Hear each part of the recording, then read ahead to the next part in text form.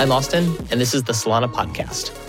This is the third and final episode of Live Talks at Breakpoint, which took place in Lisbon earlier this month. We're doing something a bit different today. This episode is a compilation of 3 short talks. These 3 conversations give a sense of the range of thought in and around Solana. It's easy to think of Solana as a piece of technology, a blockchain, an open source software package, but it's just as much a cultural movement. The first talk, Web3 School in Sierra Leone, explores recent efforts to bring Web3 and the Solana network to students in West Africa. The second, An Artist and a Monkey Go to Washington, describes firsthand experiences explaining NFTs to politicians and regulators in DC. The third, How Compression Will Decimate Network Costs on Solana, discusses exactly that. The compression talk gets a little technical, but even if you have no idea what a Merkle tree is, I think you'll appreciate the high-level potential of what this technology can bring to NFTs and digital assets on Solana. And you should learn about Merkle trees. They're pretty cool. As always, our email is podcast@solana.org. Please send us your thoughts, comments, and topics you'd like us to dive into next year. Let's jump right in. So my name is Colin. I work on the developer relations team at Solana Foundation. And there's a side project that I've been working on, which is a Web3 school in Sierra Leone. So when I say Web3 school, I actually mean like a in-person, physical, in real life school in Sierra Leone. And Sierra Leone is a relatively small country in West Africa. It's on the coast, it's got beautiful beaches, very mountainous, it's a great place. So in Sierra Leone, I founded a non-profit organization called Christex Foundation. And the aim of this foundation is to actually lead Sierra Leone through a blockchain, but more specifically, a Solana transformation. It just so happens that the first step of this transformation is education. And it's education from a technical perspective in terms of where we will train people on how to develop on Solana, but also from a non-technical perspective where we actually just introduce what blockchain is, what the use cases are, and kind of like the issues that it's able to solve locally in Sierra Leone. So the question you might have is, why are you building a physical school? Why isn't this like a online community somewhere? Well, for you to kind of understand why, you'd have to understand what the level or the state of infrastructure is like in Sierra Leone. So believe it or not, in 2022, there isn't like an area or region in Sierra Leone that would have 24 hours of electricity. Not only that, internet is something that is prohibitively expensive. If you ever want to feel sorry for me, after the talk, ask me how much I pay for a 10 megabit connection at my house in Sierra Leone. I'm sure you'll be surprised. So with things like that, having an online school, we just don't really have the infrastructure to actually power that in Sierra Leone. So we really needed to have the physical component. And almost outside of that, I think people are not smart or intelligent just based on where they're born or what region they find themselves in. I think some of the differences is just having the access to resources, the correct resources, and actually an enabling environment, and actually have the equipment to participate in this particular network. So kind of how did this all start? It actually started off with a simple tweet. So this was me back when I was on holiday in Sierra Leone last year, December, and I was speaking to different people in the country, speaking to software engineers to actually find out the issues that they were having locally. And more often than not, what I heard was about having lack of opportunities. In terms of these individuals would go through, let's say, university or some kind of educational program, train themselves up, get some skills, but at the end of it, there is zero opportunity. There's no opportunity for them to work in the field that they studied in. Outside of that, if they were one of the ones to be fortunate enough to actually find a position, the opportunity or how much they will actually earn is very, very low. So what you find in Sierra Leone in terms of the minimum wage is actually very close to the average wage in Sierra Leone, which is ranging from about $40 to $60 a month. That's how much somebody has to live on in terms of food, rent, and just kind of you can just imagine the general living expenses. And for somebody who is, let's say, a senior software engineer or an engineer in Sierra Leone that has 3 to 5 years of experience, they'll be very fortunate to even earn a salary of $300 a month. So this kind of opportunity is kind of what actually struck a chord with me, because it actually made me realize that this is why I was actually interested in blockchain technology in the first place. In terms of, for sure, it's going to improve like the efficiencies that we have in traditional systems. People are going to have like new experiences with Web3, but there's a whole region and a whole set of people who can actually benefit from this technology if we were just to embrace it. And it kind of made me think that it actually gives not just Sierra Leone, but Africa as a whole and emerging markets an opportunity to actually leapfrog the existing like traditional systems and traditional technology and actually embrace the technology of the future, which of course is blockchain. And I'm sure most of us in the audience are believers of that. So where are we now? So we thankfully received a grant from the Solana Foundation that actually allows us to complete our phase 1. So what you're seeing is a construction that we started in the middle of April. And since then, we were able to build the purpose-built like Solana facility in Sierra Leone where the education is going to happen. We also did this in partnership with the University of Sierra Leone because the facility that we built is actually on campus in the university. So yeah, construction started in April, and in about 6 to 7 months, this is what we're able to accomplish. And by the time I get back in Sierra Leone by the end of this week, phase 1 will actually be complete, so we can actually start doing the training on site. And one of the cool things about this facility is actually it allows us to have like a physical, like in real life experience of Solana. So kind of think of Solana Spaces before Solana Spaces was actually a thing. So we can kind of like educate people from a non-technical perspective in terms of just by them coming onto the campus, they'll be able to experience Solana in real life. So for the past 2 months, I've actually been taking the students, teaching Solana and Solana development at my home in Sierra Leone. Because the construction wasn't complete, the students were like very energetic and passionate to start. So I opened up my home to actually start teaching them like 2 to 3 times a week for the past 2 months. So now that the facility is complete, we can begin to like do that and move it on site.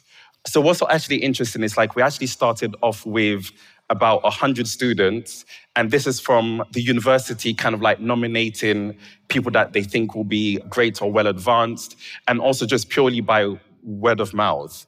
And the idea is to actually bring this number down to probably around 12 to 24, where we can actually focus for this first 2 cohorts in terms of like forming like strong ecosystem projects in Sierra Leone. So in terms of like, where do we go from here? The first thing is actually to take students through the program. So as mentioned, the first step will be taking them from 0 to actually being able to like complete bounties in the Solana ecosystem. So think of like the bounties you'll find on products like superteam.earn. And actually, just actually getting to that level will actually be a huge national success in terms of, again, as I was mentioning, the average wage in Sierra Leone is about $60. Them completing like one of the simplest bounties on Super Team is probably like 3, 4, or even 5x their current earnings. The second step from that is actually taking them from being able to complete bounties in the ecosystem to actually being hireable by different ecosystem projects around the world. And going further from that, it's not just stopping at being hired, but as I mentioned, can we get to the point where actually we're forming strong ecosystem projects that are both like birthed and founded in Sierra Leone? The second step will be partnership with teams in the ecosystem. So Solana kind of like optimizes for it being composable. So with that, it'll be very interesting to work with different ecosystem partners to kind of understand the protocols that you're working on and actually how we can benefit from it in Sierra Leone in terms of like building on top of it and even to like a large extent contributing back to the protocol in a way that will enable us to solve the challenges that we have locally. And of course, funding. This is funding for future phases in terms of not only improving the facilities that we have on site, but also begin to like focus on different initiatives that we have. It's like one of the obvious cases is just like payments and remittances, especially in Sierra Leone and the region as a whole. Finally, what we have is different artworks that were created by local artists in Sierra Leone. So these are artists that we actually onboarded and educated in terms of like what an NFT is. And we were able to like assist them in not only learning about what an NFT is, but actually converting the artwork that they have into NFTs. And we worked with our friends from Exchange Art to actually do a sale of these pieces of artworks. So for each artwork, there are 20 editions. And actually, the sale of just one of these artworks will sponsor a student in the program for a period of like 3 to 6 months, and also allows us to kind of supply the basics in terms of having like tables, desks, and chairs and the likes. And I guess one thing that I actually forgot to mention right at the start is that this school is actually completely free.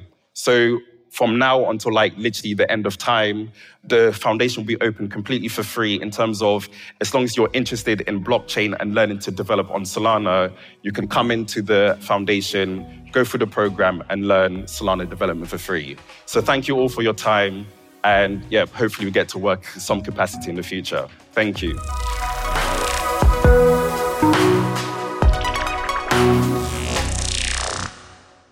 It is so good to sit. Yeah. This has been fantastic. John, I think this is the longest that we're going to actually get to hang out the entirety of Breakpoint. I think so. So thank you guys for bringing us together. Yeah. But yeah, we're here to talk about our experience talking to regulators in Washington. So for anyone who I haven't met before, my name's Nam. I'm out of the Monkey DAO. We're a collective focused around an NFT project and trying to make sure that the people who are here developing, making the next generation of projects for the next 3 to 5 years have as much support as possible. And we do that through a variety of grants, our own initiatives inside of Monkey Ventures, as well as just general support for every one of our 2,700 monkeys. I think there's 314 here in Lisbon, so it's been wonderful to see everybody. And if you're not a monkey yet, I'll work on that. And good morning or good afternoon, everybody. My name is John Lay. I'm a proud monkey as well. I started my NFT career exactly 1 year ago. I stayed home from Breakpoint because I simply couldn't afford it. And, I minted my first NFT on November 2nd of 2021. And in that time, I've been able to become the highest grossing artist on Solana, which has been one of my best accomplishments. So why we're kind of going into this panel and what we want to do is me and John are coming at the Washington experience from 2 different angles.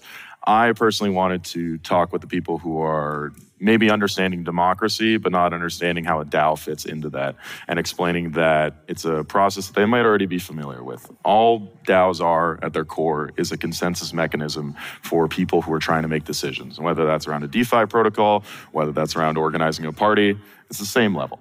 But where John came in was to explain exactly how useful it was for being an artist inside of Web3 and what value I think you now have that you didn't previously in terms of owning your own craft.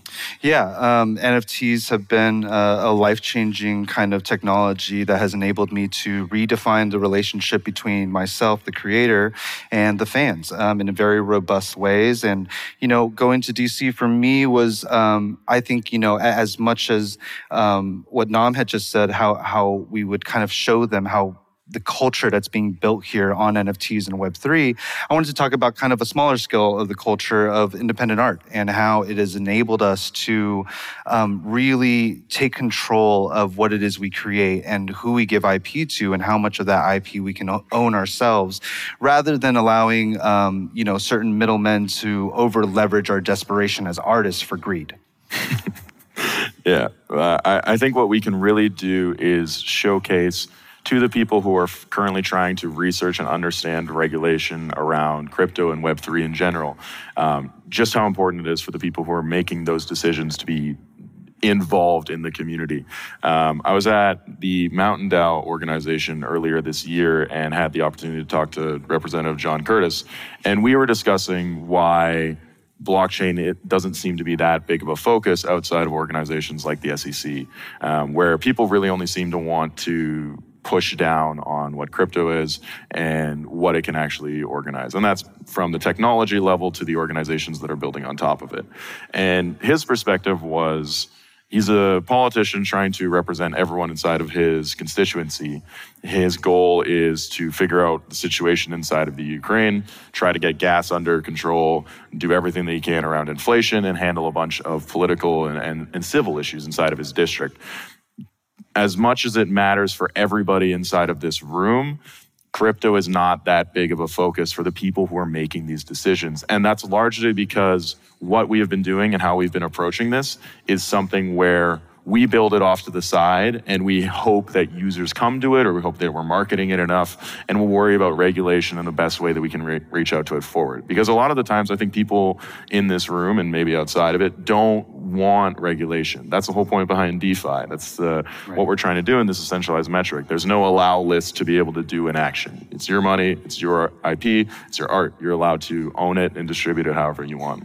Totally. And I think one of the things that I found, or I think most of the group found most enlightening, was how much, to understand their focus. Like, what are staffers as well as members of Congress, what is their area of focus for them to start, showing a bit of empathy for what's happening in Web3? Because I think what we're creating here from a day-to-day is we're creating a lot of shades of gray. And I think one thing that became really clear to me when we first got there is if we continue to allow the SEC or the government to lump us into existing policies, existing litigations and laws, they will not account for the important shades of gray that are being built here. I think at one point Nam had brought up that if we continue to go down that road, everything we do, whether it's Monkey DAO or me as an independent artist, there's this dark sci-fi future of we would have to register every release with the SEC, that would be the bottleneck that chokes culture. And, that's when my perspective started to open up on this a lot more. Yeah. We had a really good conversation talking to the Department of Commerce, discussing with people around, they didn't understand where DeFi ended and physical products would begin.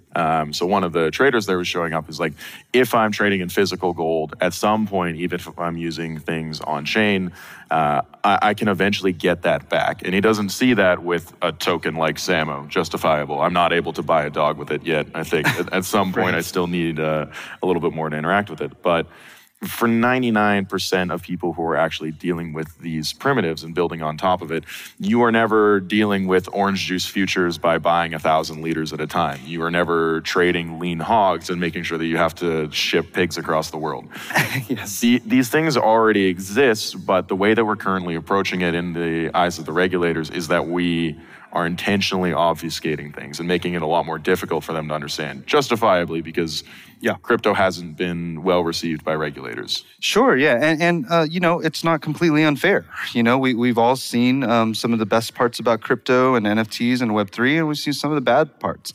And I think the thing that one of the other things that really stood out to me was that in most of these panels, in all of these panels, we were met with curiosity over judgment, and they were willing to listen. And I think for me, at some point, we started to get into these one-on-one conversations, and there were a lot of questions of what happens when this happens or another thing happens? And I think my answer started to become that, we also don't exactly know the answers and the solutions to every shade of gray, but I think the difference is, from their perspective, they're outside looking in, and we're on the ground floor. We're figuring out day to day, we're creating the standard. And that's when it became clear to me that, being early, one thing I didn't realize when I was early was being early means we have this ability to steer the conversation. We can shift the narrative, and we can actually set a new standard that the future generations will follow, and hopefully will create things that the future generations won't have to exactly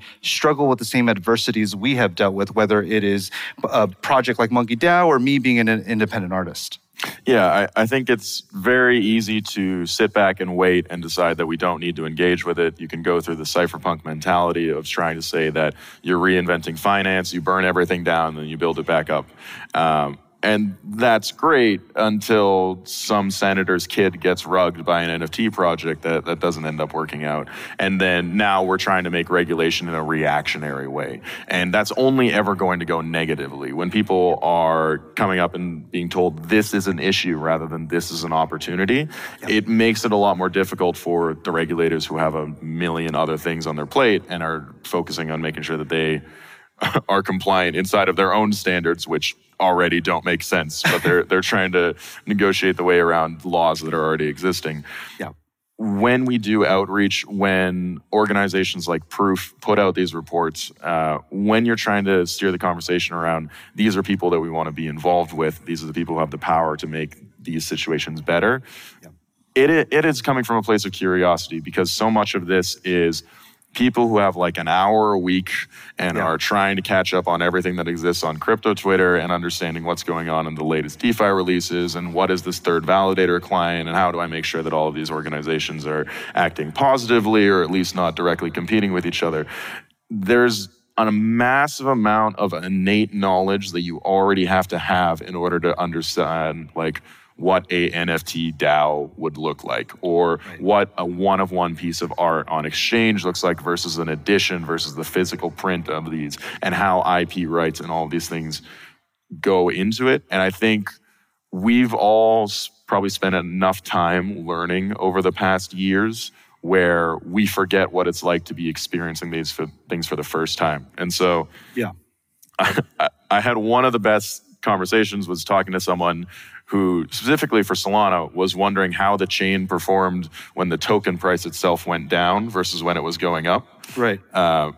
And these are people who are not wrong in their questions. They're just missing a massive frame of reference, which is where everyone in these rooms and at these conversations can start to help make sure that we have positive things going forward in the space. So if you have a representative, if you have someone who is maybe making negative remarks around crypto in your ecosystem, it's very much not a thing of just like, well, they're wrong and they'll figure it out. The Satoshi's quote of, I don't have time to explain it to you, that was perfect for that time period. And now when we're trying to do things like onboard the next billion users, the title that I think everybody here is using in their presentation, you have to make sure that your grandma who is going to be downloading Solana Pay is having some level of understanding of what's actually going on. And you need to treat the people who are making these regulatory decisions in the same way. You have to start from the ground level, because the second that we start going into these advanced topics, you just lose them all. Yeah, I mean, sometimes when Nam speaks, I hyperventilate a little bit because he's so smart. And like me, I understand art, I understand culture, I understand people. And, for me, I think, what I loved was, their main concern was consumer protection. So to echo from what Nam was saying is the way we support consumer protection is through education, by making the information that we give them digestible so that they can make their own decisions in a way that there's like breathing room into that decision rather than pounding it into their faces with the numbers and the figures. I think, for me, one of the biggest things that happened in practice to me after DC was I used to lead the conversation to all my artist friends to onboard them that, oh, you can make a comfortable living with this. We can own what we make, all this stuff. And yes, all that stuff is still very, very true. However, these days, I kind of lead with more of the cultural aspect of that coin rather than the financial aspect, because I truly believe that, the money will follow that culture. And if we go culture first in onboarding these artists and show how we can champion a culture in which we can make things, we can put our hearts into it, and we can own it, or even own it with our communities, I think the whole game changes once that light switch is turned on. Yeah, it's like if you're connected inside of this venue, do you know if you're on a 2.4 gigahertz band or a 5 gigahertz band for your Wi-Fi? You don't know, right? You're probably just connected to Wi-Fi and it worked. Yeah. And if we're not at the point there where it's like we all think that we're technically in the know, but we're not looking into that because we have some level of understanding and obfuscation where we don't need to look into it. Yeah. The other people aren't going to care about what chain that they're working on. They're going to care that the dApp that they're being exposed to works and it is positive experience for them. Yeah. So I think a lot of our evangelists focus too much on things that don't matter to the end consumer. They matter to us as developers and as creators, but in terms of explaining like, what does it actually mean for you to own your own IP? What does it make for you to own your own brand? How do payment links work directly for the artist or the art that I'm buying and reselling? The social narrative, I think, is a much easier way to integrate with these people who are making these decisions rather than the technical narrative, because they're always going to be playing a game of catch up. The people who are making these choices are never going to have the lead time that we already do. Right. And I think, this is just the basis of storytelling. If you ever find yourself in a situation where you're trying to explain a very complex thought or emotion or a feeling, and the person that you're talking to so clearly doesn't understand it and it didn't land, the first thing we're going to revert to is telling a story. And I think, to Nam's point, if we if we continue to have these conversations with everybody and we tell them a story in which it's relatable and they can understand it, then when we have that curiosity, then we can start trickle out data and figures and numbers of why this is important on a grander scale. Yeah. Well, I think we've all talked enough and taken up tons of your valuable time. I hope that if you all have any questions around governance or organizations or art or IP or anything, please come find us and chat. And if you have the opportunity to be a missionary about crypto, make sure you're doing it telling a good story. Absolutely. And thank you so much for you guys' time, and enjoy the rest of the event.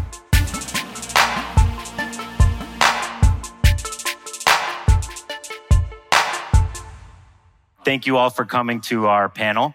What we've observed in terms of what speakers have talked about on this stage are really orders of magnitude, levels of effort to push this ecosystem into their next evolutionary phase, which is why we're so excited to talk about compression. So I'm Ash, I'm from Metaplex. We're just gonna go down the row for people to introduce themselves. Austin. Hi, I'm Austin. I'm one of the engineers at Metaplex working on compression. Sure. Hi, I'm Kanan. I'm the CEO at Stardust. Hey everyone, I'm Rodri, co-founder at Crossmint. Hey everyone, I'm Vidor. Built blockchains for a few years, discovered Solana, started building wallets, explorers, DeFi protocols, focusing on Soulflower wallets right now. Awesome. So what does compression do? Well, when we look at the next phase of people minting at scale, to the scale of millions, billions of NFTs, compression bends the cost curve. So today, costs linearly scale. So if you want to mint 10,000 NFTs, it's 120 SOL. With compression, it's 3. So you have a 40x savings. If you want to mint 1 million NFTs, before compression, it was 12,000 SOL. With compression, it's 5 SOL. And if you want to mint 1 billion, the cost is 12 million SOL, pre-compression. Post-compression, it's 500 SOL. So I really want to emphasize that because you can actually start to imagine the use cases that pop up when cost is not an extreme gate to actually scale. So the way I want to position some of the conversation here is understanding that you should know we are in a beta phase for this product, which means that we are integrated with some core infrastructure and wallet partners like Soulflare to have a dev-ready experience for you all. But we are fastly pushing to general access to the public, which we'll talk a little through at the end. But Austin, we're here in beta, but can you talk a little bit about the technical journey to get us here? Yeah, the compression project represents a lot of work that the Solana Labs team and the Metaplex Studios team have done together. You know, very, very smart individuals. Our team was able to work with their team to create a new generalized system for compressing any form of account data on Solana. But after that was created and the technical challenges there were solved, we turned to, okay, now let's compress NFTs, because that was always the chief goal. But again, it's a generalized system for compressing any data on Solana, which I think is a very key point to bring up. So bring your use case. We had to solve one specific problem, which was that Merkle trees, which just in general are not very easily parallelizable because you have to do one thing right after another. And that's not going to work on a blockchain that can go concurrently. And so Jerry Zhao and Noah and a lot of the Solana Labs team and the Metaplex team were able to push through this barrier by creating something called the concurrent Merkle tree. That allows us to have, let's say, a tree with 1 billion positions that you can have NFTs in. And if every one of those is owned by one specific person, those operations can happen without waiting on each other. And with the high throughput of Solana, we can now mint and operate at scale with compression. Not only that, but of course it reduces the costs, which also helps bring more use cases on. It helps bring more people into the ecosystem to create a stronger network. That's great. So, Kanan, knowing you're leading Stardust and the job to be done, you know, how do you think about kind of the use case of minting at this scale and kind of what your customers need? Talk a little bit about that. 100%. I'll start quickly with Stardust. We're a platform that obfuscates blockchain for game developers so they can manage millions, hopefully billions of players at scale. Fully custodial, minting with API keys and JSON data, rather than sending transactions directly to the blockchain. Many of our customers, mobile, desktop, are thinking about scale much past the 10,000 NFTs we've seen to date. And so we have customers coming to us and saying, how do we put 100 million plus NFTs on Solana for 5 million MAU? Cost is a definite concern for them as they look at their LTVs or lifetime value per user and what NFTs can do for that cost curve. And pre-compression, the effective, 30 cents, 40 cents per mint on Solana for anything above 10,000 NFTs made it very difficult for them to monetize with NFTs users that were not full-scale whales. With compression, we can now bring NFTs to millions and billions of people through Solana, through Stardust to our customers in a cost-effective manner that allows them to better monetize their games and better think about use cases on what to do with NFTs for the long term. What are some of those use cases that they've come to you with? We see a lot of customers thinking about the crossover between games and DeFi. And when you have resources and UGC-based games, it's very important to create sustainable markets. And I know we're not here to talk about creative royalties, but, with royalties going back to those developers. And so when you have millions of players creating tens of millions, hundreds of millions of items in a UGC-based environment month over month, pricing all comes back to that being on-chain to be able to leverage these great marketplaces we have today, and also DeFi products like Orca and more. That's awesome. Rodri, I want to pass it to you. You've really been amazing in onboarding enterprise customers as one aspect of what CrossMint is doing, but talk to me a little bit about what your customers are looking for and how this kind of enables that. Sounds good. Hi, everyone. Super quick intro to CrossMint. We build infrastructure to make NFTs more accessible. So you may know us by powering credit card purchases at Magic Eden and some of the other largest marketplaces. But more broadly, we're building infrastructure to enable enterprises to create and distribute NFTs at scale to mainstream audiences as well. Today, there's 3 challenges for enterprise adoption. The first one is that gas fees are very expensive. Well, now no more. Second one is that most of the audiences of enterprises don't have wallets. They don't know what crypto is.